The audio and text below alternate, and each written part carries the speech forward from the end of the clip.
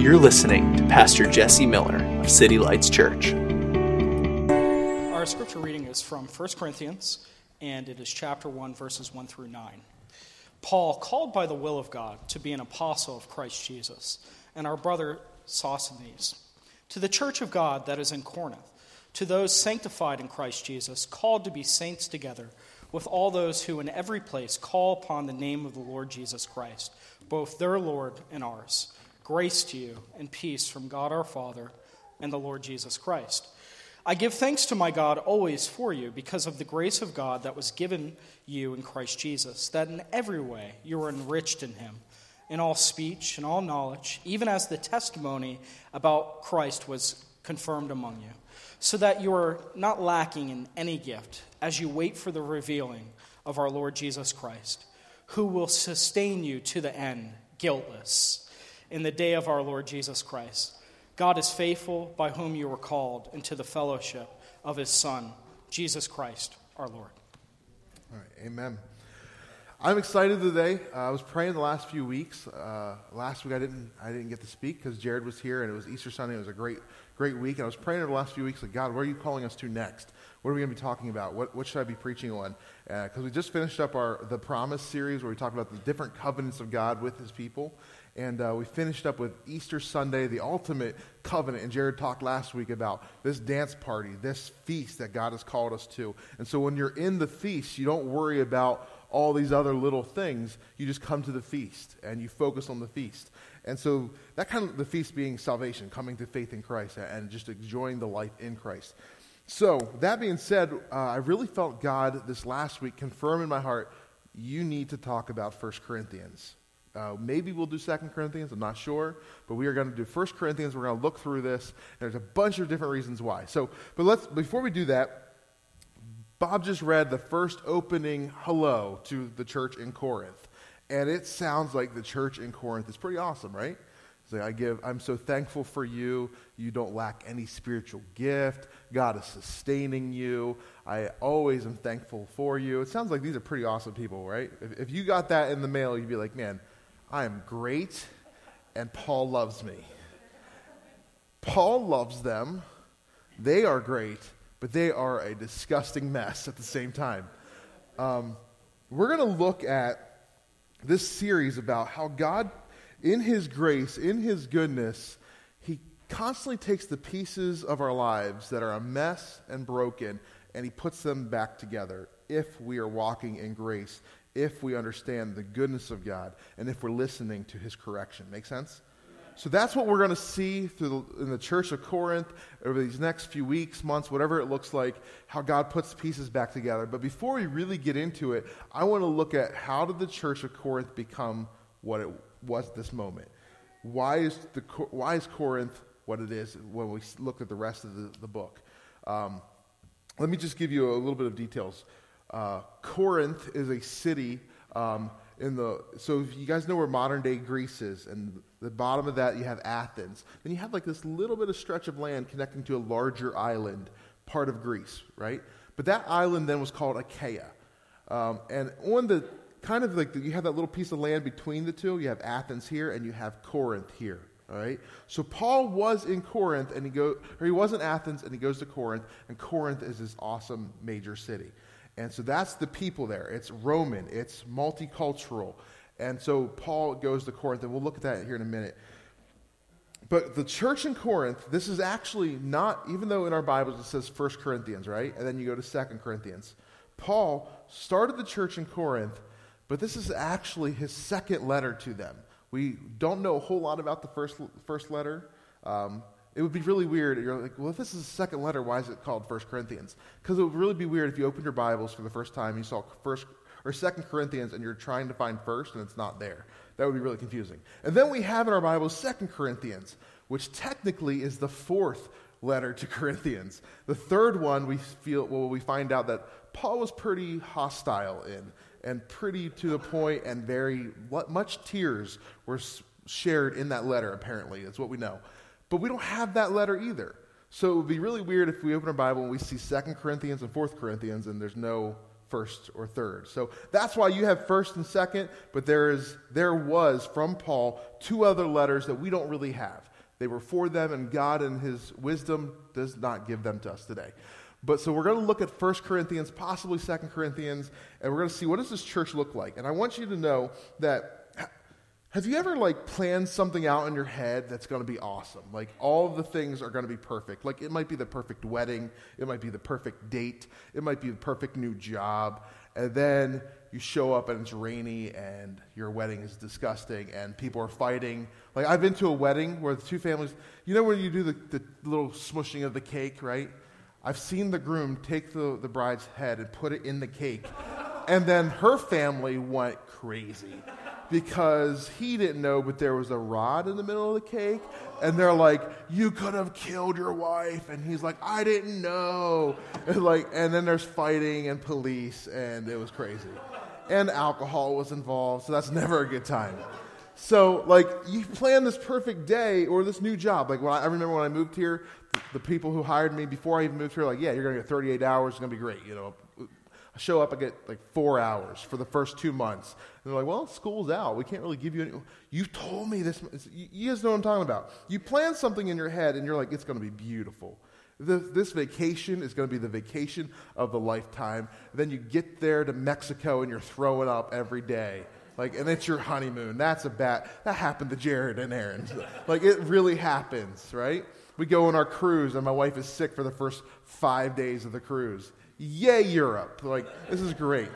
You plan these things in your head, and they don't go the way you always think they would go. A lot of times, life is messy. Things get messed up. And it wasn't just that the church here when Paul's writing in 1 Corinthians was messy. It started messy. And I want to look at Acts chapter 18. We're going to see when Paul starts this church, and we're going to see kind of the mess that it begins with. 18 verse 1. If you don't have a Bible, the one in front of you is a gift to you. You can keep that. That's yours. We believe every person should have a Bible and should be reading it and filling their lives with the Word of God. We don't live off of bread alone, but every word that comes out of the mouth of God. And you're holding the word that came out of the mouth of God. So live on that. Side note, that's not my message at all today. 18 verse 1. After this, Paul left Athens and went to Corinth. And he found a Jew named Aquila, a native of Pontus, recently come from Italy with his wife Priscilla, because Claudius had commanded all the Jews to leave Rome. And he went to see them, and because he was of the same trade, he stayed with them and worked, for they were tent makers by trade. And he reasoned in the synagogue every Sabbath, and he tried to persuade Jews and Greeks. When Silas and Timothy arrived from Macedonia, Paul was occupied with the word, testifying to the Jews that Christ was Jesus. And when they opposed and reviled him, he shook out his garments and said to them, your blood be on your own heads. I am innocent. From now on I will go to the Gentiles. And he left there, and he went to the house of the man named Titius Justus, a worshiper of God. His house was next door to the synagogue. Crispus, these are great names, aren't they? Crispus, the ruler of the synagogue, believed in the Lord, together with his entire household. And many of the Corinthians, hearing Paul, believed and were baptized. And the Lord said to Paul one night in a vision, do not be afraid, but go on speaking and do not be silent, for I am with you, and no one will attack you or to harm you. For I have many in this city who are my people. And he stayed 1 year and 6 months teaching the word of God among them. We'll stop there. Now, I want you to see what just happened here, because that's wait, what are all these names? What is happening? So Paul leaves Athens. He speaks to Athens. When Paul's doing his missionary journey, he's the apostle for the God. He's declaring the gospel first to the Jews, then to the Gentiles. And everywhere Paul seems to go, the Jews are like, forget you. Maybe one or two are like, yeah, we'll receive. And then he goes and spreads it to the Gentiles in the city there, and then he goes on to the next place. Short term, very short term each city. He gets to Corinth, and the first thing he does, he's like, I'm here, and I heard there's another believer. 2 Jews named Aquila and Priscilla, husband and wife, who believe in Jesus. Now it says Aquila and Priscilla, why are they here in Corinth? They were in Rome, and Claudius, the emperor, tells all the Jews, get out of my city. Get. And so they go from Rome to Corinth, which Corinth was known as more Roman than Rome. Like that was like what Corinthians, if you were a Corinthians, you took like the ultimate, this is like the American with like the American flag all over his car. He's got the eagle everywhere. He's got the tattoos everywhere. Like that's that city. Like that's basically what Corinth was. Like we are more Roman than Rome. Ha! So when they're kicked out, 2 Jews are kicked out because of racism in their city, they're like, what's the closest thing to this city? Because we love people and we love the city. They go to the next closest thing, Corinth. Make sense? They were just victims of racism, and they go to the closest thing possible to where they just came from. I want you to see this. Before we get into the rest of this message, God often uses injustice and discrimination for his ultimate glory. We just got to become aware enough to see it when he's doing it. They go, and because they were kicked out of their city, they meet Paul the Apostle and become real church leaders for the church in Corinth. God used their past brokenness, victimization, their discrimination against them for his ultimate good, right? They didn't get into victim mindset, and they didn't go hide out in the country like, we weren't wanted here, we'll be wanted nowhere. Wah. They didn't do that. They went to the closest thing. They're like, we love Rome. We love the people. We believe in Jesus. We got something in us. And they were doing something before Paul showed up, because how else did he hear about him, right? So Paul finds them, and they're like, you're tent makers. You work with leather. I work with leather too. Let's do it together. So Paul starts making tents. During the week, working a full-time job in a new city, and every Sabbath he'd go to the synagogue and try to teach the gospel, try to change people's minds. This wasn't like he rolled into town in this nice house he bought with like a full salary from the Assemblies of God or from whatever denomination he was a part of, and he just did his thing. That's not what happened. He's like, I'm going to work hard to preach here, and I'm going to find people who are like me and join with them. They weren't victims. They were ambassadors for the kingdom of God. We got to look through our persecution sometimes.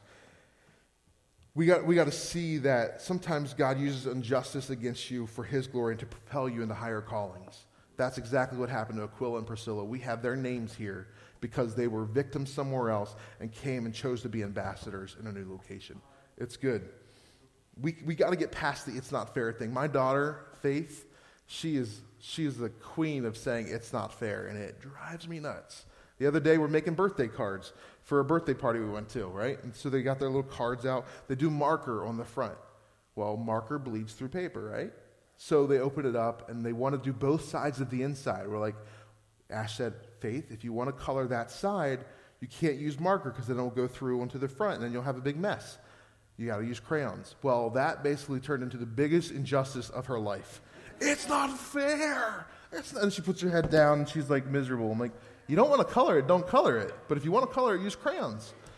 She can't do it. Recently, I let them stay up an hour late, which to me is like a big generosity. Oh, you're not going to bed at 7:30? You're going to bed at 8:30. Well, when it's bedtime, I'm like, all right, girls, it's time for bed. She lays on the ground. It's not fair. Yeah, no, it's not fair. I should have made you go to bed an hour ago. It's not fair to me that I let you stay up late. But it's a big thing. And then she gets in her bed, but it's so boring. All I can do is stare at the wall. Or you can stare at the back of your eyelids and go to sleep. Like, that is the point.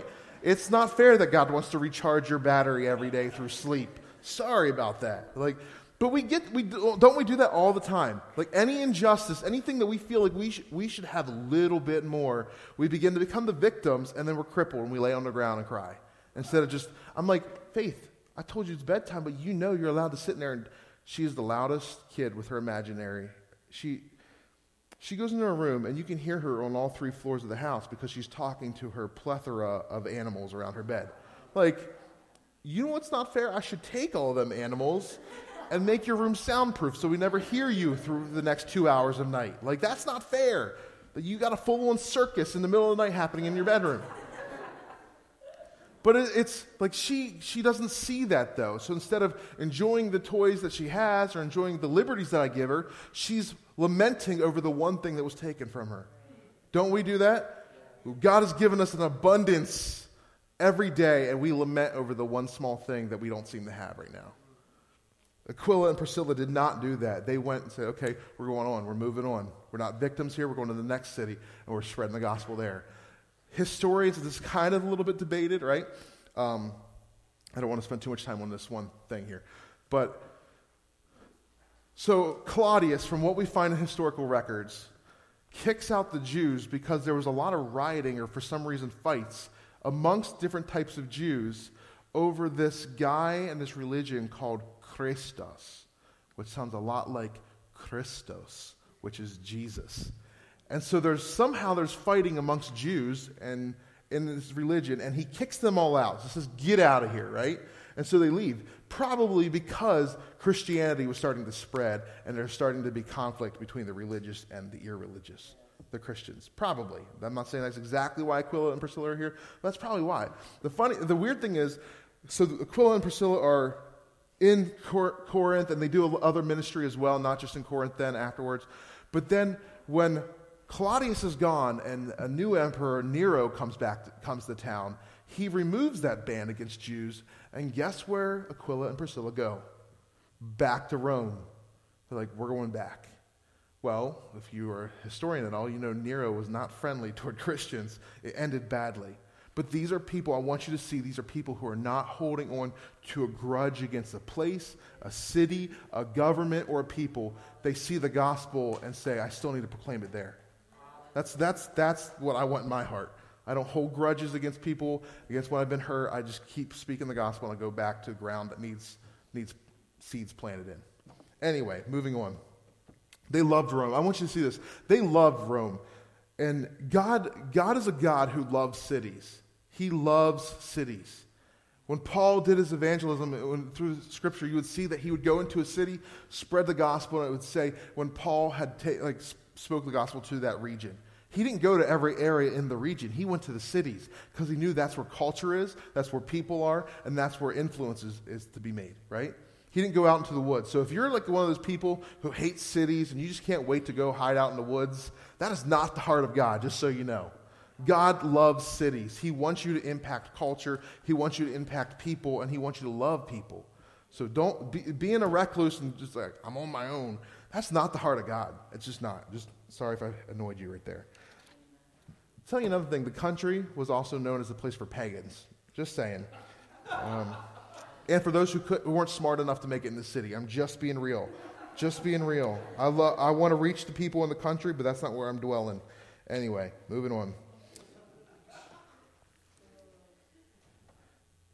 So Paul, right? He's a lot of you guys are offended right now. I'm from the country. What are you talking about? I am too. Okay. I love Scrapple. It's my favorite thing. That's one thing about the city you can't get here is Scrapple. Good Scrapple, right? Anyway, moving on. So Paul, right? He's working. He comes to this city and he tries to preach the gospel, and people aren't really receiving it.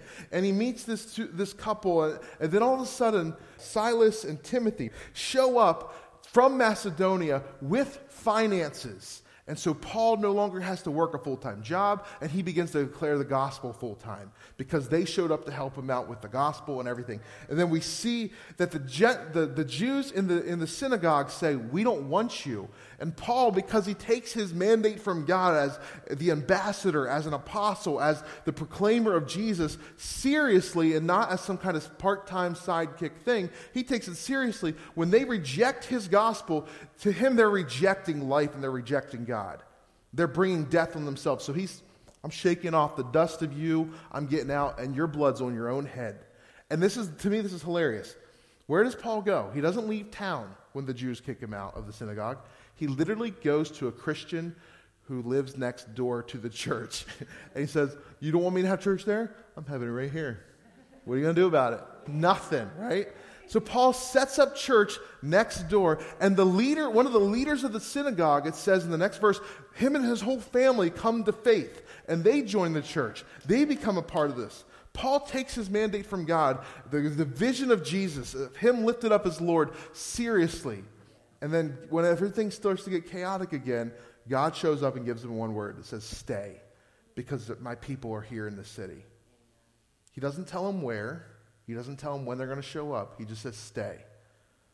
So often, we just need to hang on to a word like that when God says, I need you to push through because I'm doing something. That to me, this is the example of what I felt like our last few years have been. Hang on because God's doing something in the city. Push in. Stay here. I have people here. See, if I was Paul, when God gives us kind of like a word, don't we want all the details most of the time? Like, okay, you want me to do this. How exactly is this going to work? Who should I call? Jesus, I'm going to close my eyes, and I want a verse in here that has their phone number in it. So that's not in there. Sorry, it's not. Like sometimes we just want everything worked out, and God just said, stay here. Stay here for a season. And he stayed there for 1.5 years. That's long for Paul. And he's a far, far away from his hometown.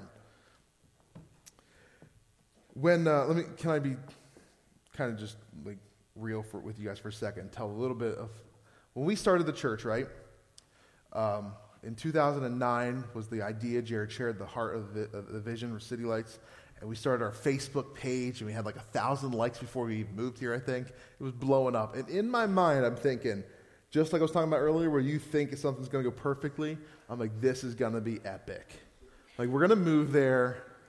And every week, people are just going to be flocking to our church. We're going to set out our sign, and we'll have like 300 in the first year. Like it's just going to be great. Like and then I got this job lined up. I can go to the schools and work with these kids during the day. That'll last for about 2 months until I'm able to be full time at the church doing what I feel God has called me to do. You're laughing. Why? He's giggling right away.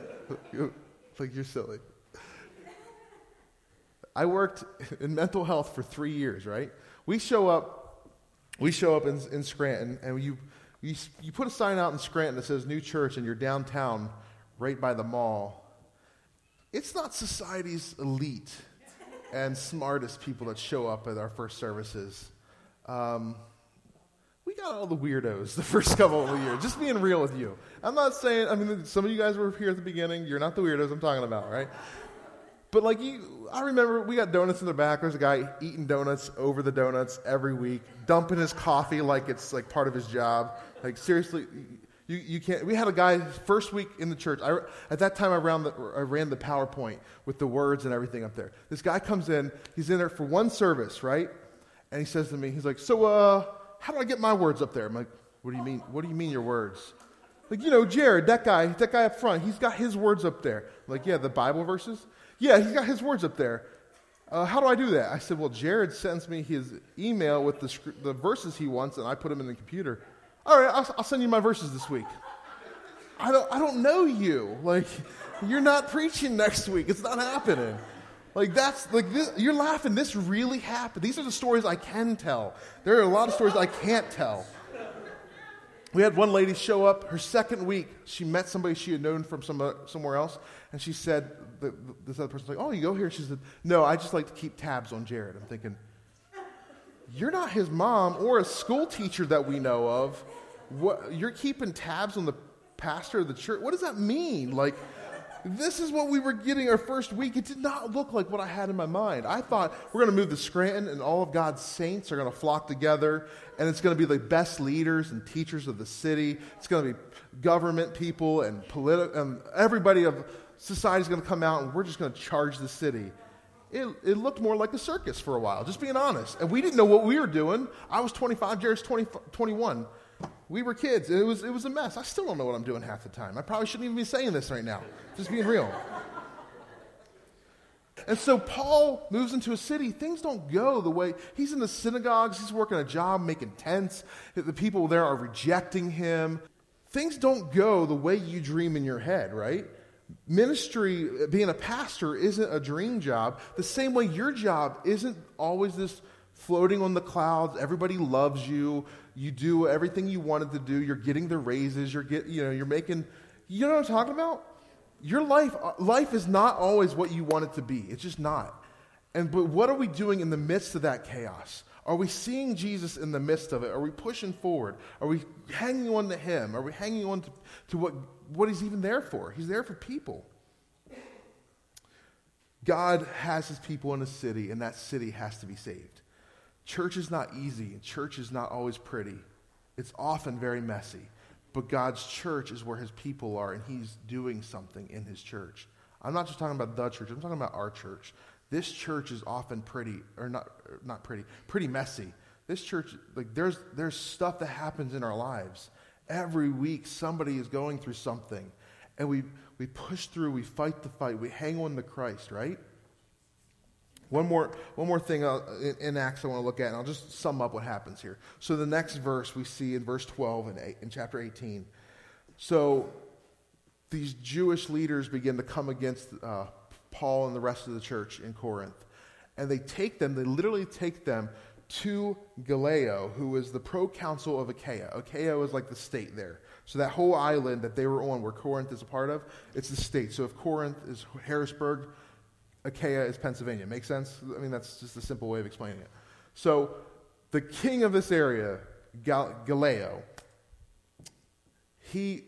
Paul is brought in front of him, and the Jews accuse him of causing issues and being against the law. And Gallio basically, he asked them, like, so what's this issue about? What's going on? What's happening? And at the end, his verdict is, wait a minute, you guys are fighting about words and theology. Is this Christian movement, are you guys eating anybody? Are you guys killing anybody? Are you guys having riots or anything? No, you're pretty peaceful? You're just talking about theology and who's God and who's not God? Okay, I'm going to make this thing legal because your fight against them is silly. This, in case I summed it up bad, this is a major win for the church. Now Christianity is a legal religion in that area under Roman influence, right? This is a major win. This is not some weird voodoo cult. This is not something that we need to kick out and make illegal. This is now have an official stamp saying, wait a minute, you're trying to get them arrested and persecuted and even killed? You guys are silly. I'm making this thing legal. The Jewish plan backfired on them. So often, when people come against us, the darts of the enemy are flying against us, God wants to use that situation for his ultimate advancement and glory and edification. That's what happened here. When they were trying to trap Paul, it turned out to be a major victory for the church. This is a major win. Christianity has the same legal status as the Jews in this area. Back to 1 Corinthians, right? I want you to see this morning. So 1 Corinthians, the verses that Bob read this morning, 1 Corinthians 1, verses 1 through 9. I won't read it again. But if you look through the first 9 verses, you'll see something 8 times. 8 times you will see Christ Jesus, or in other translations, King Jesus. Paul's able to look at this church that started off as a messy, frustrating year and a half, but God was doing something, right? God was growing his people. There was conflict, there was trials, there was a mess. And here now he's writing to them knowing there is major, major, major sin. But he doesn't start off by calling out their sin. He points them toward Jesus. The only way in your life you're going to be able to see through the mess, see through the chaos, see through the disappointments, see through the racism, if you're able to see Christ in the middle of it. That's the only way you're going to get through this. 8 times in 9 verses, Paul says, look at Jesus, look at Jesus, look at Jesus. It's all about King Jesus. It's all about him. Life is supposed to be completely centered around Christ first. If Christ is not the center, everything is a mess. Every piece of the puzzle is out of place. But when he's the center, God begins to put those pieces back in the right place. We can see through the mess. I love that Paul tells this church, who literally is insane in a lot of areas, they're a mess. Getting drunk off communion wine, orgies, lawsuits against each other. Like, these are just a part of the few things that they're doing. It's a mess. In their midst of this Roman, multicultural, multi-pagan city, and they love Jesus, but they are a mess. Paul says to them, so that you are not lacking any gift. You are waiting for the revealing of Jesus Christ, who will sustain you until the end, guiltless in the day of our Lord Jesus Christ. He says, you messed up, ugly-looking church. Before I get to that, let me tell you, you don't lack any of God's goodness. You don't lack any gift that he has. He's already given you himself, and he will sustain you. He will take you and carry you guiltless before God. So even though your life looks like a sinful, ugly mess, In Christ, you are guiltless till the end of time. That's what your true identity is. That's what you really are. I'll get to all these other things, and I'll start calling out sin, but before I do, I'm going to call you up to him. That's what I want to do. We as a church, when we look through this book, we're going to start looking at some of the major areas of our lives that need to be put back in place, going from everything from just fighting in the church to the way we view God, our theology, and who we follow, and sexual stuff. There's all kinds of sin happening. And we'll look at that, but we can never get those pieces in place without knowing who we are in Christ first. Amen. They are sustained as guiltless to the end because of Jesus. He refocuses them not on sin and behavior change, but on the lordship and the grace of Jesus.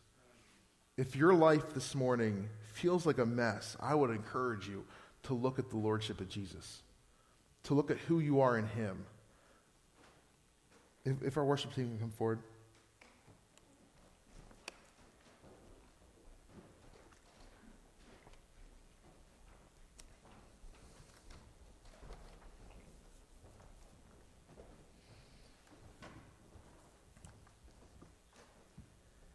See, Paul is able to push through and to fight these battles for the church, and Aquila and Priscilla are able to push through because they don't view themselves as sin. They don't view themselves as their neglect that they've had against them, their abuse that they've had against them. See, I want to encourage you, I want to challenge you, as whatever your issue is, whatever you've gone through, whatever victimization you've had in the past, or whatever sin you're going through now, I want to encourage you that you are not that thing. You are not lust, you are not greed, you are not profanity, you are not anger, you're not violence, you're also not sexism, you're also not rape, you're also not abuse, you're also not neglect, you're not any of those things.